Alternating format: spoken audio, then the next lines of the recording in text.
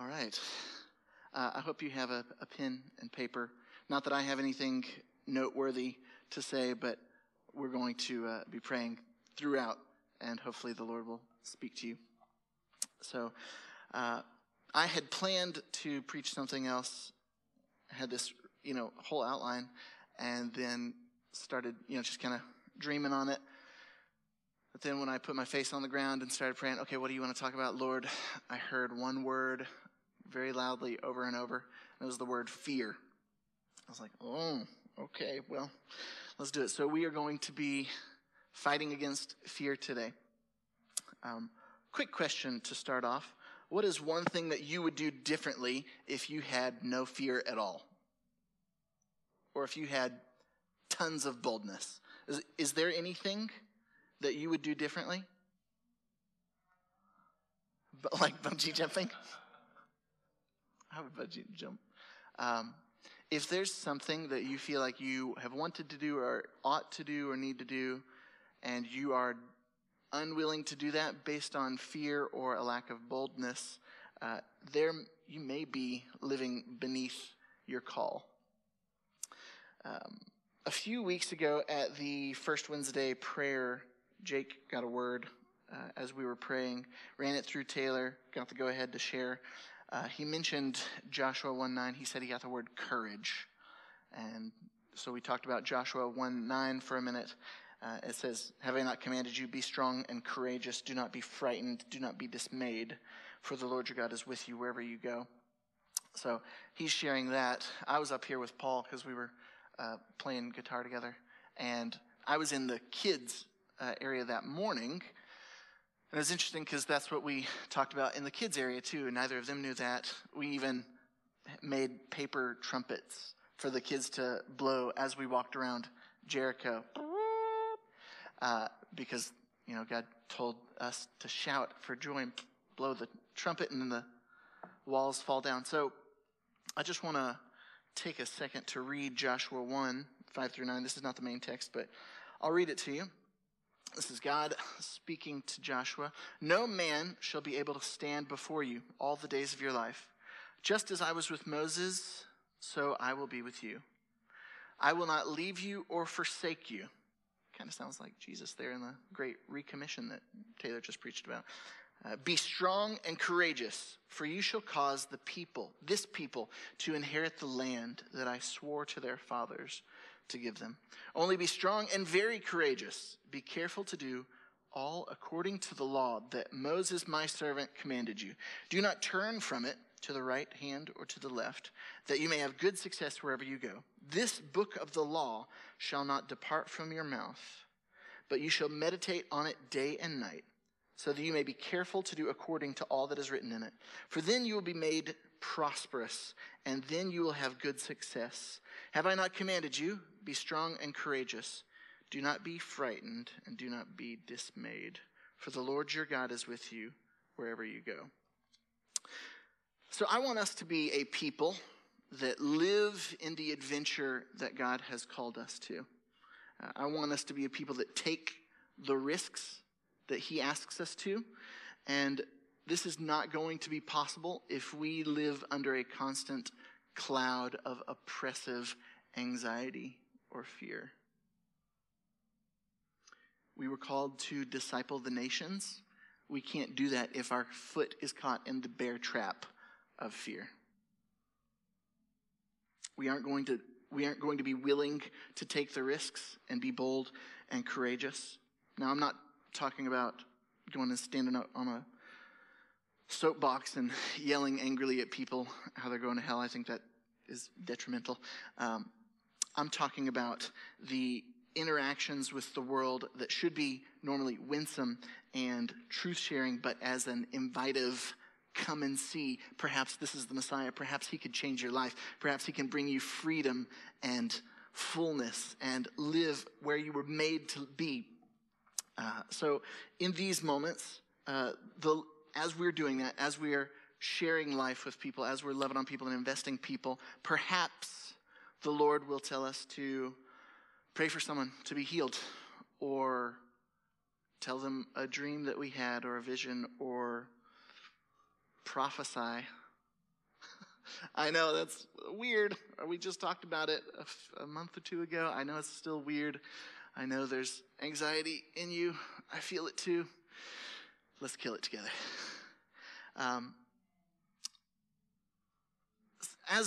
This isn't part of the thing, but if the Lord revealed to you that he wanted you to pray for someone to be raised from the dead, would you do that?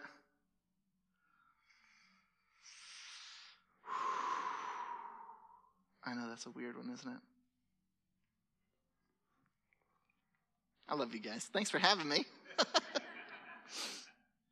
I have 3 aims today. One is to get us out from the thumb of anxiety. Of course, some anxiety is good. It gets you to wake up in time to go to work and not lose your job. Like that kind of anxiety. Like, oh, the motivating stuff, that's fine. That's not unhealthy. But there's a kind of anxiety that rules over you and can cause despair and bring about disobedience to the King of Kings. That is not allowed. It's not okay, and it's sinful. That is an oppression from the enemy. I want to get out from under that today. Then I want to destroy the fear that keeps us from walking in the boldness that he has purchased for us. So not just being oppressed. I want us to go beyond the natural. I want us to have boldness. And then I just want to replace that fear and anxiety with a lightness and a freedom and a peace that may be strange for you.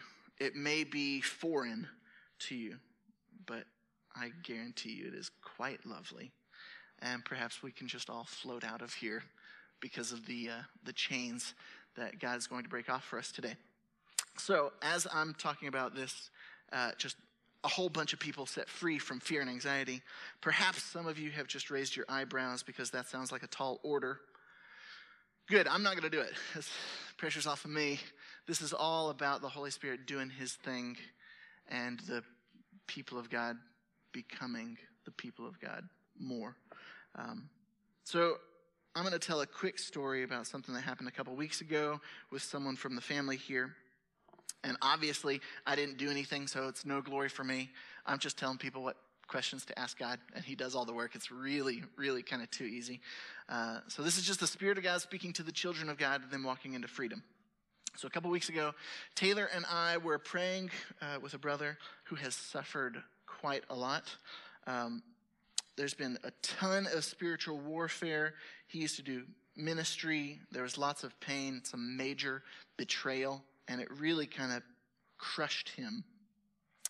And so over the last couple of years, he's felt a desire to get back into doing what God has called him to do. But there's been this kind of hook in him, and he's struggled with it because there's this fear that if he steps out into the obedience God's called for him, that there's going to be more spiritual pushback, the same kind and even worse than before. So he's been wrestling, like, I want to be who God has made me to be. I want to do this thing. I want to breathe life. I want to bring the kingdom. I want to seek first the kingdom. And at the same time, what if I do? There's going to be bad stuff that happens to me. So we took this to the Lord, and we said, Lord, would you reveal exactly what the enemy is whispering to this guy? So the Lord revealed. He said, the ways that you've suffered a long time ago, that was me going easy on you. That's what the enemy has said to this guy. The way you suffered, I was going easy on you. So you should be even scareder, because if you get back into it, I'm going to make it worse. And so we took that to the Lord and we said, okay, Jesus, the enemy's trying to make me afraid by telling me all the suffering I went through before was him going easy on me. What do you want me to know about this? And he heard, I was taking it easy on Legion when I sent them into the pigs. You know, Legion's like thousands. In Roman, the centurions, a legion is 5,000 or 6,000 soldiers. And Jesus, the demons begged Jesus, Don't send us into the abyss. Send us into the pigs, please. They begged Jesus, and Jesus goes, yeah, okay. Go to the pigs. I was taking it easy on the legion of demons that I cast into the pigs. Who has authority there? Who has power? So this guy that we're praying with, who hears this from the Lord, and essentially, who is surprised? You listen to the voice of God. You listen to the Lord, the Word, and he points you to the Word. Thanks, Jesus. That is sure. We know that is you because it's straight scripture. He often does that.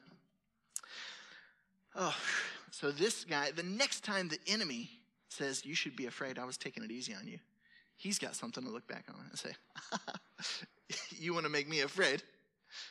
I just heard Jesus say he was taking it easy on you. Get behind me. All right, so that was the intro. Let's get into the passage. Therefore, I tell you, do not be anxious about your life, what you will eat or drink, nor about your body, what you will put on. Is not life more than food, and the body more than clothing? Look at the birds of the air. They neither sow nor reap nor gather into the barns, and yet your heavenly Father feeds them.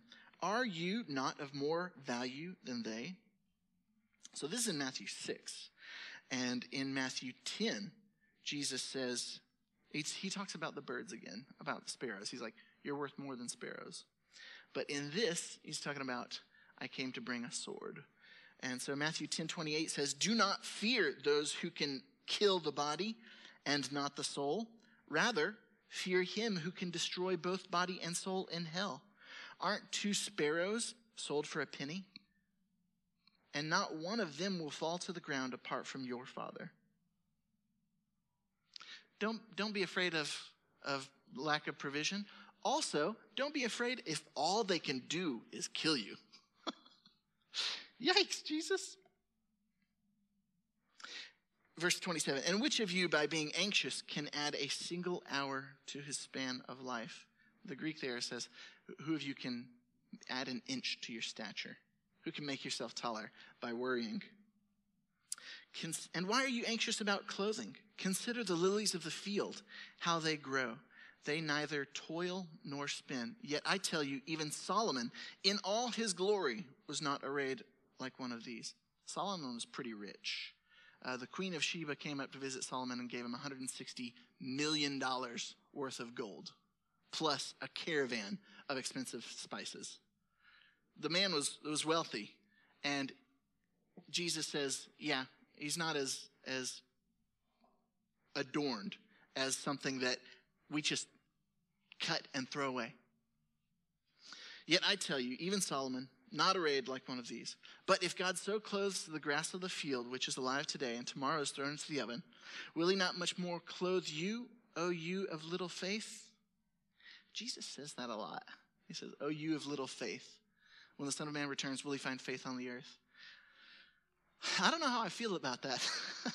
I would not like to be called little faith. In fact, let's just pray right now. Jesus, would you grow our faith as a family as we behold you? That you would cause our faith to arise? Thanks, Lord. Therefore, do not be anxious, saying, what shall we eat? Or what shall we drink? What shall we wear? For the Gentiles seek after these things, and your heavenly Father knows that you need them all. But seek first the kingdom of God and his righteousness, and all these things will be added to you. I have heard that verse from the Lord when my face was on the ground and I was concerned with how I was going to get a paycheck. I heard that verse, seek first the kingdom, I'll take care of everything else. If your loves are rightly ordered, if you seek first the kingdom, then I'll take care of everything else. That's a big promise. So now, in fact, that's a whole nother story. I keep that in my pocket. When the enemy tempts me to despair, when he tempts me to be afraid, I'm like, no, I remember this one. Seek first. I'm good. I still have to go back to it. I have to remind myself quite a bit. Verse 34, do not be anxious about tomorrow, for tomorrow will be anxious for itself. Sufficient for the day is its own troubles. So Jesus commands us not to be anxious. I hope that is a freeing thought, that he would tell us, just don't do it. If I told you don't do it, like, hey guys, don't be depressed. Oh, thank you, that was very helpful. That's not helpful at all. Get out of my face. You don't know me. You should be offended if I say something like, oh, your leg is broken. Well, just feel better. That's not helpful unless it's the one who holds the molecules together by the word of his power. The one who spoke and creation leapt into existence. This is not one of those things where Jesus is like, hey, do this thing that's impossible. Be perfect. This is not one of those things that we can say, oh, he's just being Jesus, setting the standard too high. That's impossible. No one can be afraid. No one can be free from fear. No, that's ridiculous, because 2 Timothy tells us, I remind you to fan into flame the gift of God, which is in you through the laying on of my hands. For God gave us not a spirit of fear or timidity, but of power and love and self-control. Don't be anxious. Oh, how do I do that, Jesus? Oh, well, you haven't been given a spirit of fear. And now you could say spirit is the spiritual, mystical, demonic kind of thing. I think in this case, it's a general disposition. God has not given you a general disposition of fear and timidity and anxiety, but God has given you access to living in power and love and sound mind, or self-control. Romans 8:15-17. You did not receive the spirit of slavery to fall back into fear, but you have received the spirit of adoption as sons, by whom we cry, Abba, Father. So we have not been given fear. Our identity is not little fearful ones. It is adopted children of the Most High King of Kings. The Spirit himself, this is in verse 16 of Romans 8, the Spirit himself bears witness with our spirit that we are children of God. And if children, then heirs. Heirs of God and fellow heirs with Christ, provided we suffer with him, in order that we may also be glorified with him. So I think it's pretty clear that we don't have to live under the cloud of fear. So let's go back to Matthew 6 real quick. You see that first word in verse 25? It says, therefore. Ever wonder what that therefore is there for? I know this is kind of sneaky. I did this, but let's take a peek back at verse 24. So Jesus is talking all about don't be anxious about provision. Don't be fearful about having lack. But it starts with a therefore. So let's look at the verse before. And it says, no one can serve two masters, for either he will hate the one and love the other, or he will be devoted to the one and despise the other. You cannot serve God and money. Uh-oh. All of this text is talking about a specific fear, the lack of provision. And it comes right after Jesus saying you can't serve God and mammon, which is the name of a false god. Is our fear, is our anxiety about lack because we want to serve mammon?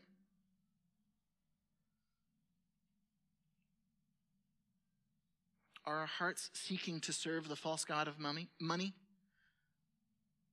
Do we want to find our deepest sense of security in a cushion in a bank account? I know this hurts. Hurts for me.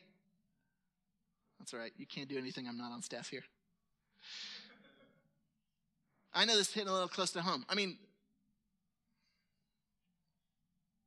I think this is a territorial spirit in this area.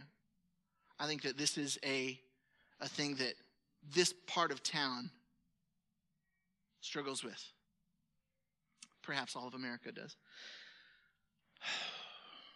If you trust money to be your functional Savior, if you find your deepest sense of security in money or what you have, that is a problem. I'm just going to give us a moment. If you need to repent, get some FaceTime with the King here. As you like, go ahead, and if you need to repent, go ahead.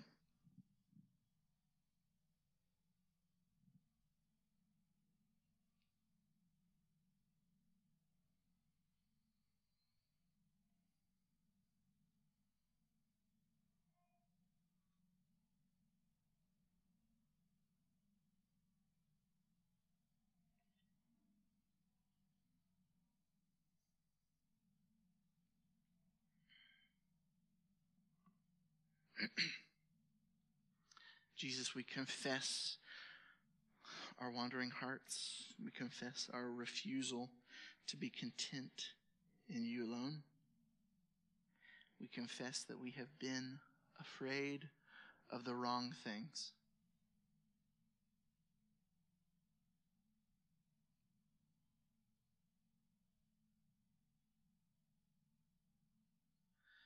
We know that it all turns to dust. We didn't bring anything with us. We can't take anything with us when we die.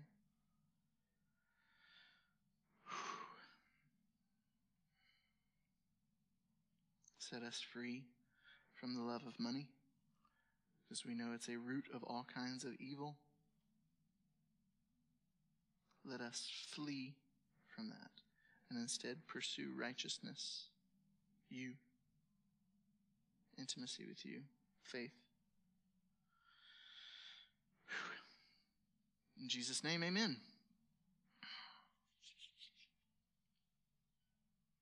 So a stronghold is something that is well defended.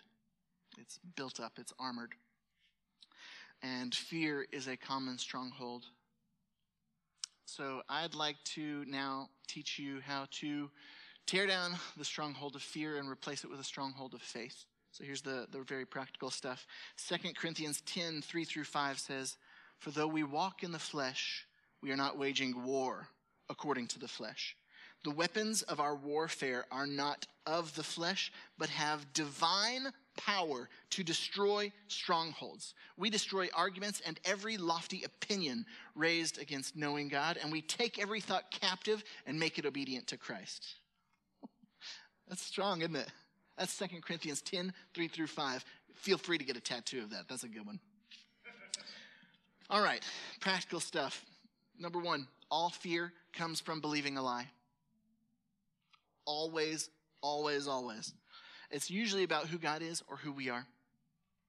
And if you are making decisions based on fear, those decisions lead to death. You cannot at one time be a slave to fear and an heir to the kingdom. Those cannot coincide. Slaves do not get an inheritance. And they don't get the inheritance that Jesus died to give us. All right. Fear is a tool of the enemy to make us disobey, and God tells you to take a specific risk, and fear says, "No, don't do that. It'll hurt. It'll be weird. It'll cost me too much."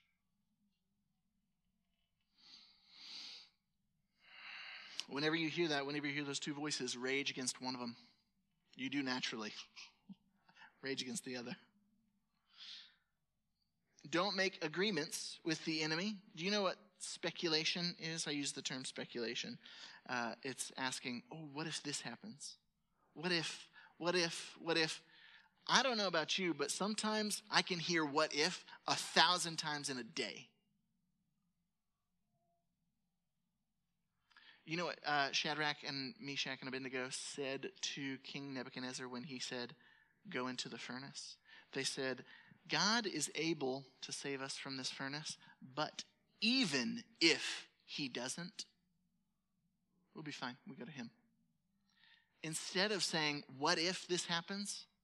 If you chose to, every time you hear "what if" whispered in your ear, if you choose to respond with, "Even if that thing happens, Jesus is still on the throne and I'm with him. That'll shut some fear up. Am I right? Perfect love casts out fear. 1 John 4:18 says there's no fear in love, but perfect love casts out fear. For fear has to do with punishment, and whoever fears has not been perfected in love. All right, so here's the how to overcome fear day to day. First, be aware of your emotions and be on the lookout for anxiety. So whenever you feel your blood pressure jump up or your pulse start to race, you're like, oh, wait, what's going on here? And then directly go to God. Bring it to God. Anytime you start to feel that fear spiral, get in God's presence. You are welcome. I mention putting my face on the floor all the time because I want you to know that getting your face, the times I have felt it's easiest to hear God's voice is when I'm in a posture that shows my place. Like, get on your face. You start to feel afraid, get on your face. Jesus, get on your face and ask him where it's coming from. Jesus, I'm afraid of this. What's the lie I'm believing? And then you confess and repent. Now, confessing is telling God something that he already knows. He's not going to be surprised at it. And essentially, it is getting to the root of things. If you've got a sick tree and it bears bad fruit, you can knock the fruit off 1,000 times in a row. Instead of dealing with the root, you're going to have to do it forever. When we bring things to the Lord like this, when we confess it, say, okay, Jesus, what's causing this fear? And he says, the enemy is lying to you and telling you this. You say, oh, okay. The confession looks like, Jesus, I'm believing that you're not going to provide for us. I'm believing that this is, you tell him the lie that the enemy is telling you. And then the repentance is, okay, Jesus, what's the truth? It's not just turning from the lie, it's turning to the truth. Jesus, what truth do you have? What promise do you have that I can apply, that I can jump on instead of this sinking ship that's going to take me into disobedience and death? What can I look to? Many times it is Scripture, but because you heard it from the Lord, it melts your face off. So that's confession and repentance. And then the last part there is remember. Ebenezer. Make a stack of rocks. God brought the Israelites through the Jordan River. God said, make a big stack of rocks. So for generations, your grandkids will be like, hey, what's this stack of rocks? So glad you asked. God brought us this far. It's him that did this, and we are here only because of it. Thanks for asking. Let's talk about it again tomorrow. Let's do it. You want to do it? Let's do this.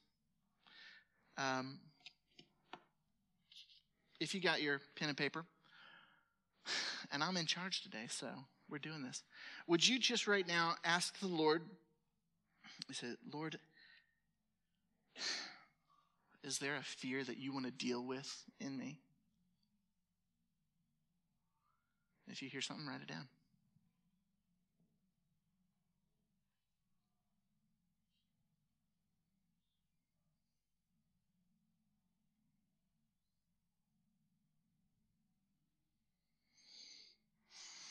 You might already know. You've probably heard it 1,000 times today. All right, as you're writing that down, go ahead and go to the next part. Jesus, what is the lie that is causing this fear?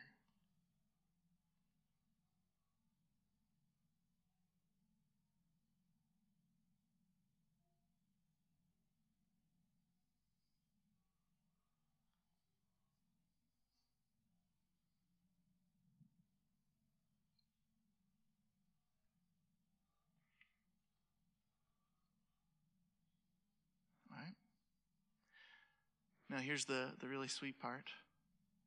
Jesus, what's the truth that you have that you want to give me to destroy this fear, to destroy this lie? What's really true about this?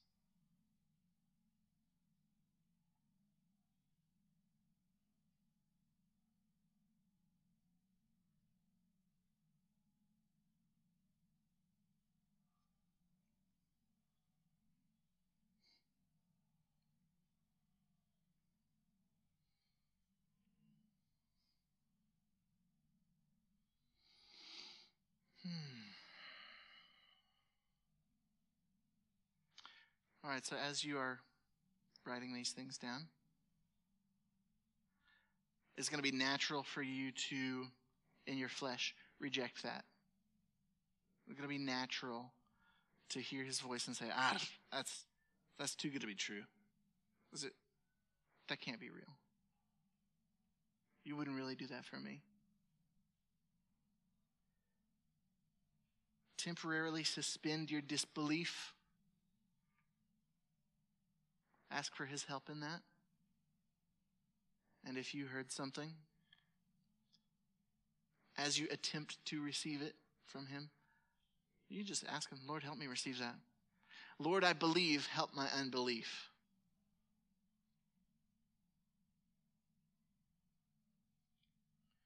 We are to be a people that are radically courageous because we have nothing to lose. I prayed over y'all this week, listened a little bit myself. I heard judgment as a fear, being found out as a fraud, being not good enough, being alone. I heard fear of health for you, your spouse, and your child. I heard fear of disappointment or being a failure.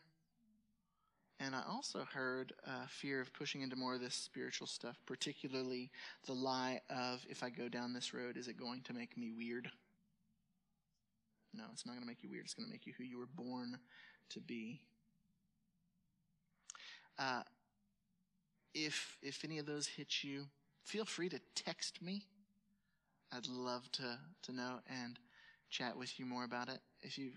I'll give you my phone number right now, 832-573-1938. This is my jam. I want people to get free. 832-573-1938. Text me. We'll do lunch or something. So I don't want just to take us from living down here up to a natural, peaceful life.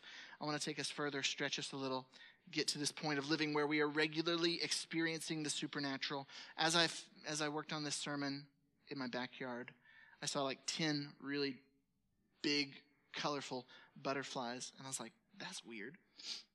And so as I thought and prayed about that, the enemy wants us to live like a caterpillar, like a worm, eating leaves and not doing anything. And that's it. But if we allow ourselves to go into the chrysalis of Jesus who transforms us, takes the worm, turns it into a soup, and then it turns into a liquid, and then a butterfly comes out.